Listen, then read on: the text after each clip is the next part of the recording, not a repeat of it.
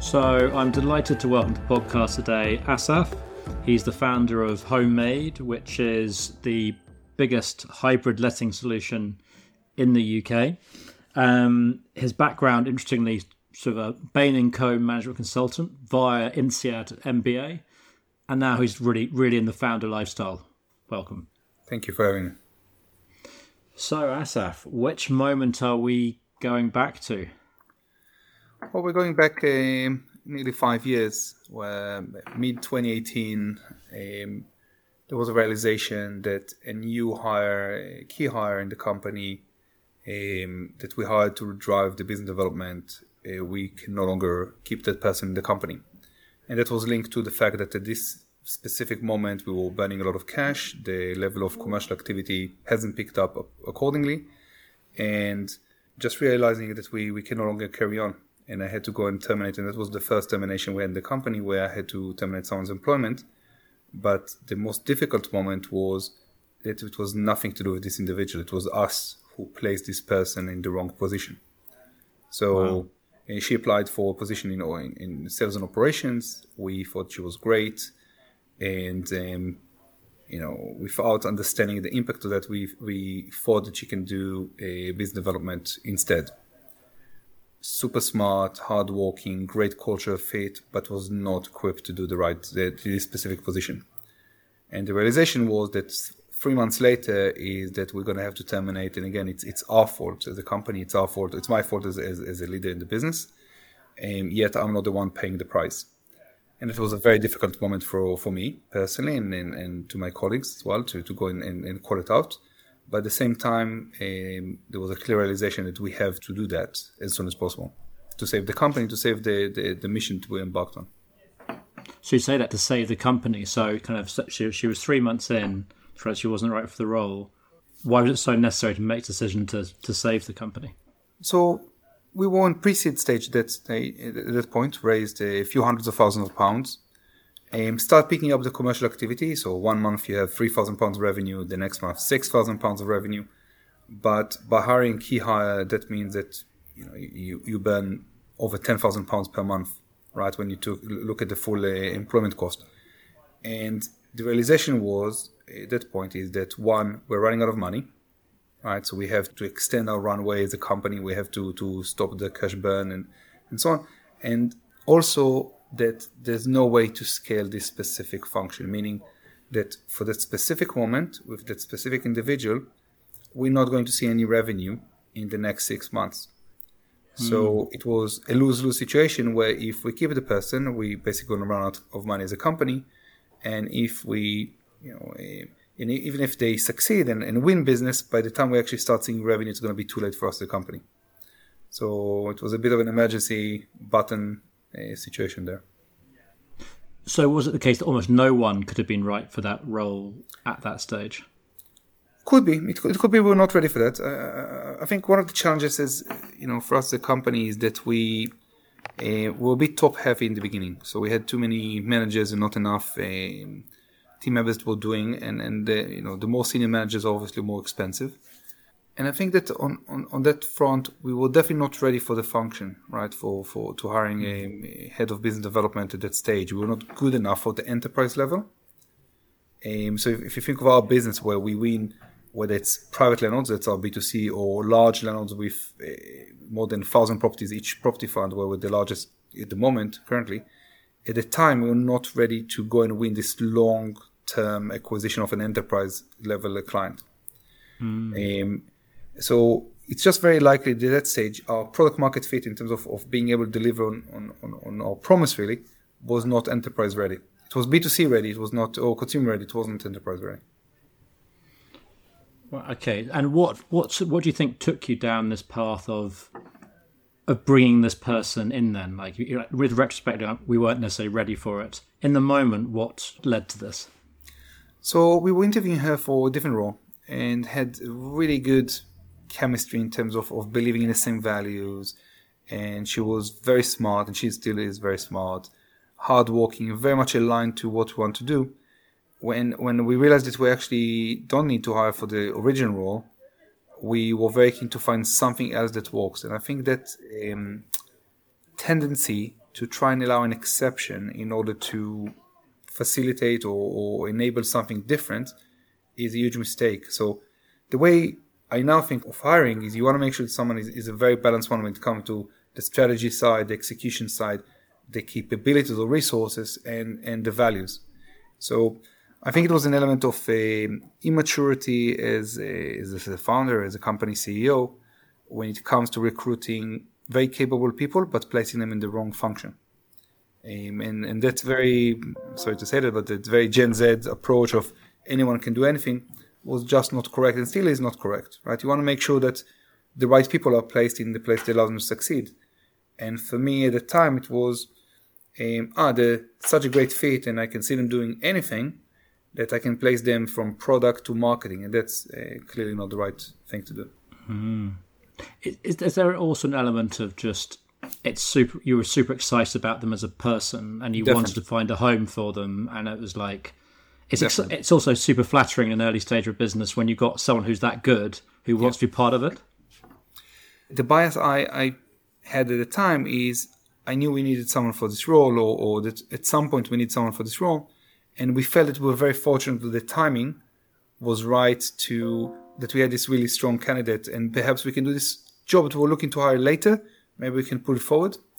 The decision making was flawed when it came to we compromise on the skill set. We compromise even in the process. We were hiring for process X, made decision to hire, but we never really recruited for the right role.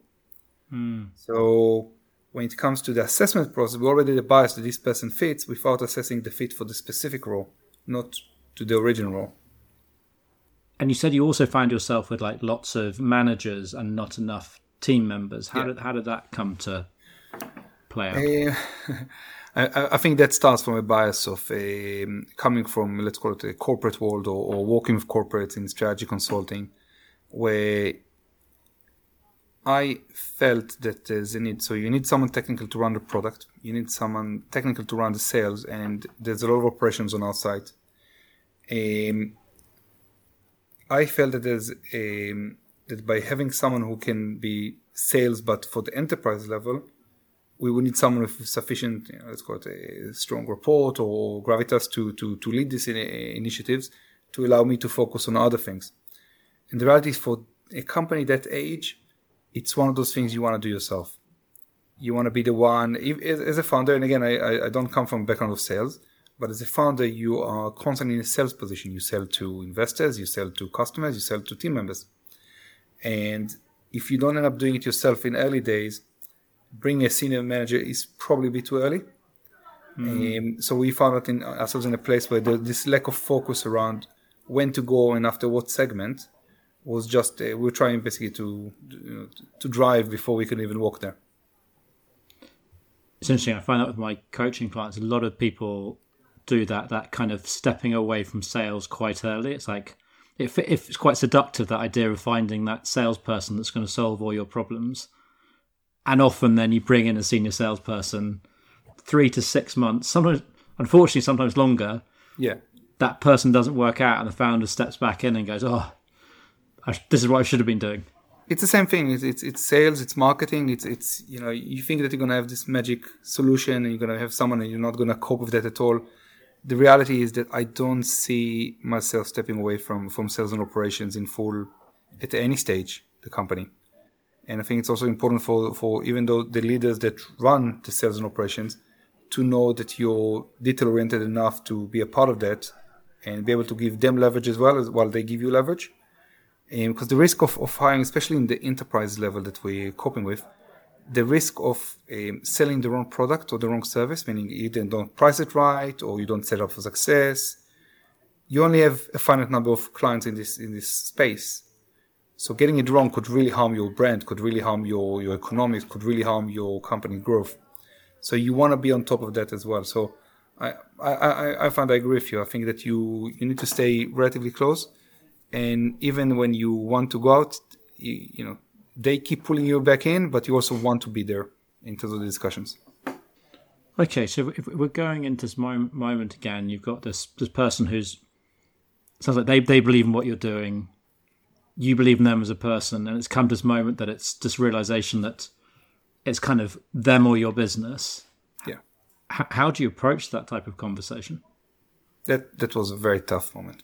It was again. It wasn't about me. It was about them. But it's challenging because it also breaches your perception of justice, right? The company is in the wrong. I'm in the wrong. As in, again, I made the decision to hire, which was not the right one. Yet again, the next day I will have a job and she won't.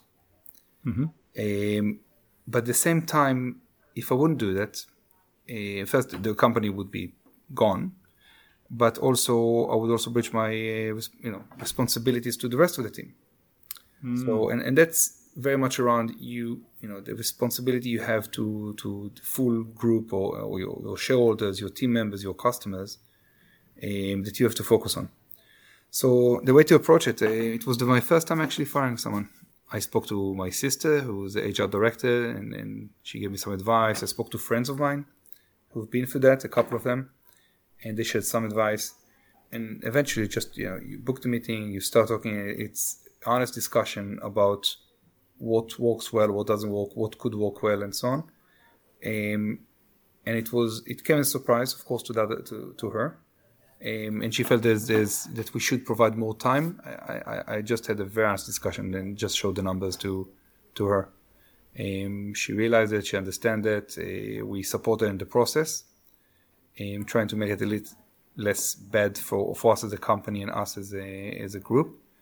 I explained to the team members why we had to do that, and that built a lot of trust with them. Because they appreciated the time, the honesty and directness about it. And we also had I know it sounds a bit of a cliche, but we had a bit of a debrief after that, like how recruit, how do we cope with certain things, what do we need to do differently so we don't find ourselves in the same position a year later. So we learned a lot from it. But that said, again, it remains one of the most difficult moments where, again, you have to make a tough choice, and the second one is the element that it affects others more than you. So it's not just about you; it's about them. Okay. But then again, I think that any leader in any organization, that's the job. If you want to make these tough decisions, then don't be in that position, right? Because the position is all about how do you protect the company, how do you protect the shareholders, how do you protect the customers, how do you protect the team members, rather than one individual here and there. And that means many times making decisions that are against your personal interest. And I think that not making this decision would have been a very selfish act of me not wanting to, feel in a certain way or do certain things, but at the same time betraying the trust that I've been provided with by shareholders and team members. I think it's fair to say that if it ever becomes easy, that conversation, you should stop managing people immediately. Exactly. If you ever find yourself that you don't feel sad about it, then something's wrong with your EQ and perception of from justice to emotions and other people's suffering or feelings.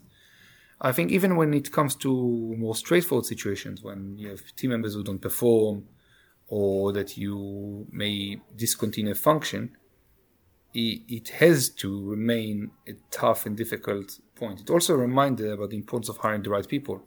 It's an importance, you should want not to be in that position at all by doing things much earlier, either by not hiring person X or by not designing a function Y, but it should never be easy. So you said that you did a debrief and you've learned lessons from doing it. What are some of the key lessons that you've taken away from this and subsequent mishires? I don't imagine you've had 100% success rate on hiring since. No. Or if you do, you are unique. Work in progress. So one of the key changes we made was change end-to-end the recruitment process. So for example, what we do is when we have key hires, so mid-level and above, we would run as part of the process, we would run a workshop that we call the first 90 days, which is all about the individual designs, the first 90 days deliverables, and we engage in discussion that is the closest possible to actually working together. So the purpose of the workshop, just as this one example, is for the candidate to understand the breadth and depth of the role, not to state 100,000 feet or 100 feet. Secondly, for you to have the chance of working together and understanding how the dynamic works. And lastly, to turn it into an actual work plan that you can then go and measure 30 days in, 30 days, 6 days, 90 days in. That's one example. Second one is we stopped recruiting for technical roles, sales, marketing, product, R&D, finance, with people without the relevant background. Okay, I think these specific roles, unlike others, unlike sales and operation, we're okay with hiring just for potential, complete blank, set of experiences for some roles. For the ones that are very technical, we need to see the experience. We need to talk to people that worked on in the past to understand how they perceive their experience, because sometimes people misjudge their actual capabilities. So that was another one. And the third one was around, when do you expect team members to be fully operational? I've dialed down to a place, or dialed up really, to a place where I expect to see certain indicators much quicker. All right, so to an extreme that by the end of day one, you have some hypothesis. After 2 weeks, you have a second one. After a few weeks, you have a pretty good gut feeling / understanding if this person is the right person or not. And if they're not, you don't want to stretch it. It's not good for anyone. I'm a big believer in that. I think that a lot of people make hires and it's kind of like, I'll give someone 3 months and then we'll have some conversations. But I always say it as the interview process continues through the first month, maybe 3, and it's actually people start at maybe 90% confidence and they start trending up or they start trending down. It's about catching it quite quickly which way it's going. Some people are just really good interviewees. Right, and you want to make sure that when you do that, you actually check their actual performance and fit with your model, right? So another example of one of the things that we changed as a result from the debrief, we end up with a different process of assessing performance as well, right? So which is stepping away from what people say and seeing more what they actually do, right? And how do you actually measure? So from a scenario-based case studies to measuring the way that they think. So, for example, when we run the process now, every single person who interviews needs to decide whether they hire and champion. I must have this person. And what you want to do is you make sure that you have 100% I would hire, and at least one person must say, I must have this person. Because if you end up having not everybody agrees on hiring, better not take the risk. And on the champion side, you don't want to have, I'll hire, but no one really passionate about having this person joining. So, and this is linked not just to would you hire, would you champion, it's linked also to the balance between their competence and the fit that they have with the company values. You can't just hire someone who's really good fit, but they can't do the job. Okay? Then you're basically hiring a friend or someone who's lovely to be around, but just not going to be doing their job well. That's really nice. So, how many people are in these processes normally? So how many people have to choose hire or champion?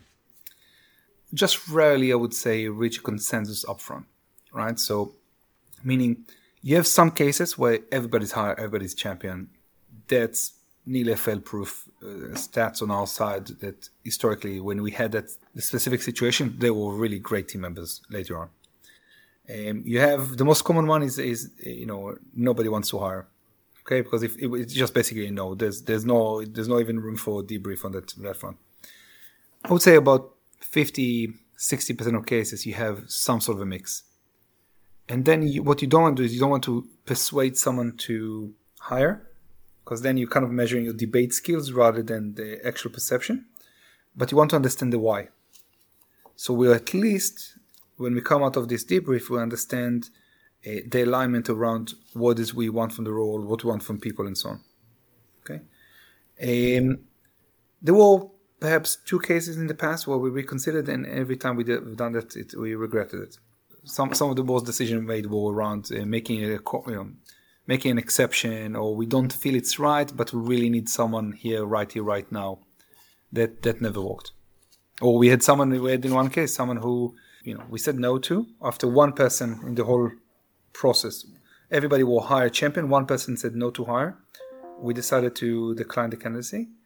That person sent a long email about fight that they want to fight for it. They believe in it.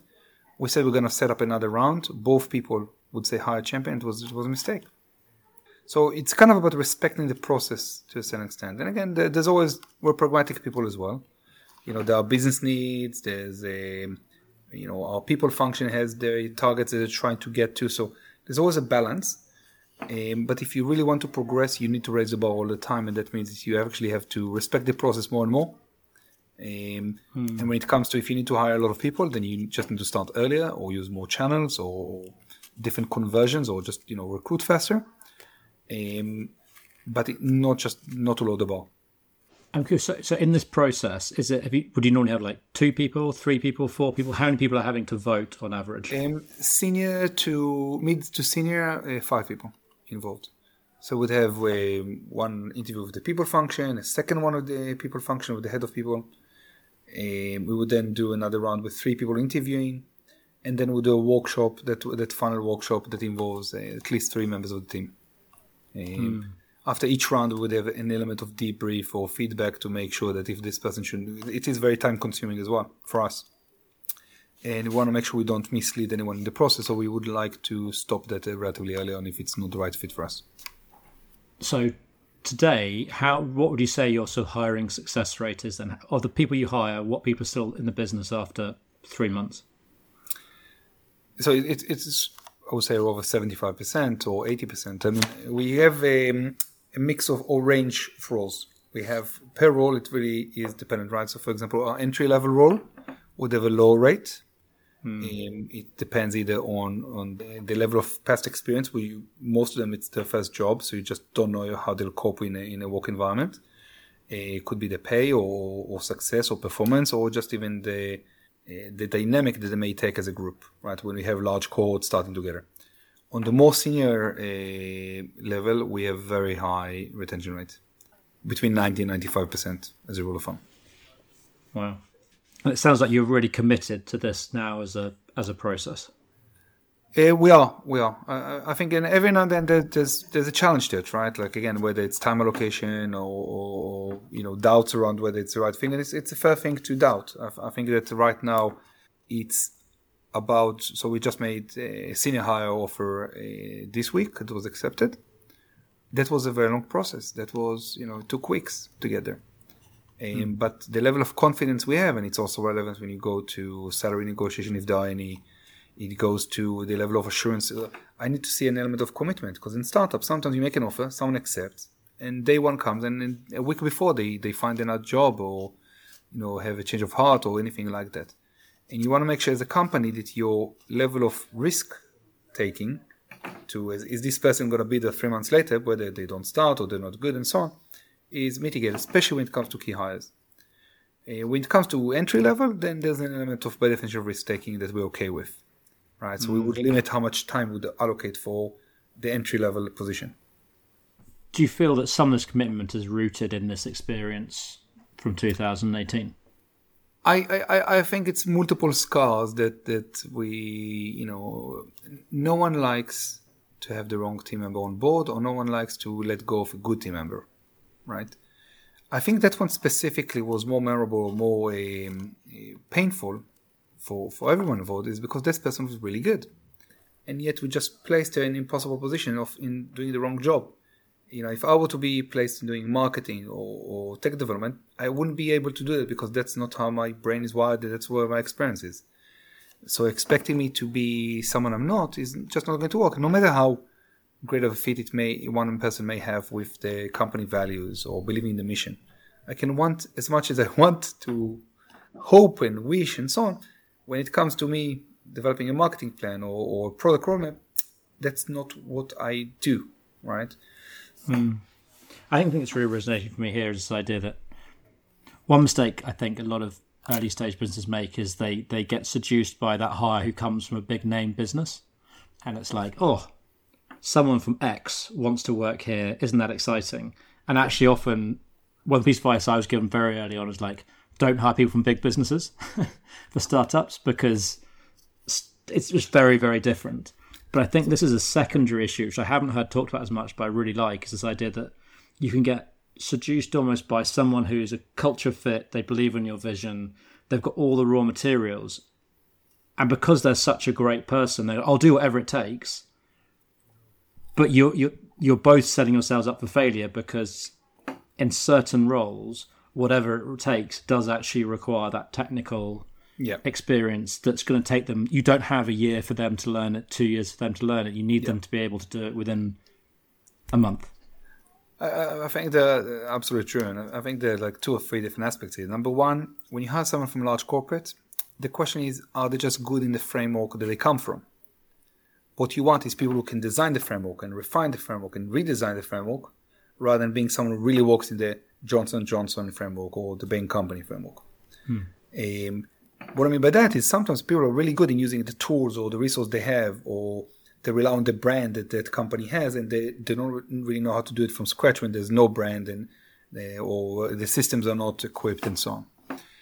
There's an element when you recruit where you really want the other side to succeed, because you remember when you were interviewing at some point and you really wanted to succeed and you also really want to hire. So you have a built-in bias of ignoring red flags or ignoring yellow flags there when it comes to recruitment. And what this experience and others taught me is the price of getting it wrong. Right, and the importance of actually listening to the gut feeling, right? Like in the past, it would be very much around show me the data, or let's try and look for 0 or 1 approval that this person is right for us or not. And here you have to go more cases. You have to go with your gut feeling, and if you want to move fast, by definition, that level of data or intel that you have or knowledge is more limited. I think when we were recruiting for summer 2022. Where we had huge increase in activity and we expect to have the same one this year, we had to go and recruit over 25 people in a matter of weeks, right? And I found that if you try to take yourself out of the equation, you end up not having the right people on board. And if you don't even go and sample it every now and then, the rest of the team may also misinterpret that lack of attendance or lack of presence as an indication that they can lower the bar, and you want to make sure that you don't do that. Okay, so let's run this forward to today then. So 2018, there was just a few of you, quite management heavy, just getting going, and that kind of 3,000 a month, 6,000 a month revenue stage. Where are you guys today? So fast forward to where we are. We are the largest hybrid letting solution in the UK. We have a B2C and a B2B arm, so we managed to build at enterprise level. On the B2C side, we have thousands of private landlords, including the running of our own payment platform. So we're unique in the sense that all our rents runs through a dedicated bank account system that we developed. And on the B2B side, we are the largest multifamily or build-to-rent, as it's called in the UK, operators who work with every major fund with more than 1,000 units in the country. So bigger than public companies like Savers and Foxtons, significantly bigger than them. We are now in a place where we have a significant pipeline of both large B2B clients and private landlords for the next 3 quarters. And we need to recruit the right team members on board. But the focus for us, or the emphasis for us, is how do you keep on automating so you need fewer and fewer people as you scale? How do you keep improving you move from 75% gross margin to higher numbers, 80, 85, and so on? And how do you make sure that you don't let go of the economics of a business, which is, again, trying to replace traditional agencies? And having been through this today, what has anything struck you? Many. At every stage, there was, and I understand why investors, for example, really like second-time founders. Right, I understand there's a learning curve that once you go for a stage, you don't go back to that stage. So, you're kind of destined to go for that again and again. So, I think in early days, for me, it was very much around the importance of speed. So, how if you go in speed in terms of customer acquisition, make it to the next level, and the next level, the challenges you'll have are going to be different. So you have to be comfortable with that good enough model, good enough economics to move to the next level. At a later stage, it was very much around how to scale the op model. Then it was automation and product. Then it was funding. So very, very different challenges. I think where we are now, we're in a market where the economics of being a startup as a whole and a prop tech enabled is very, very different.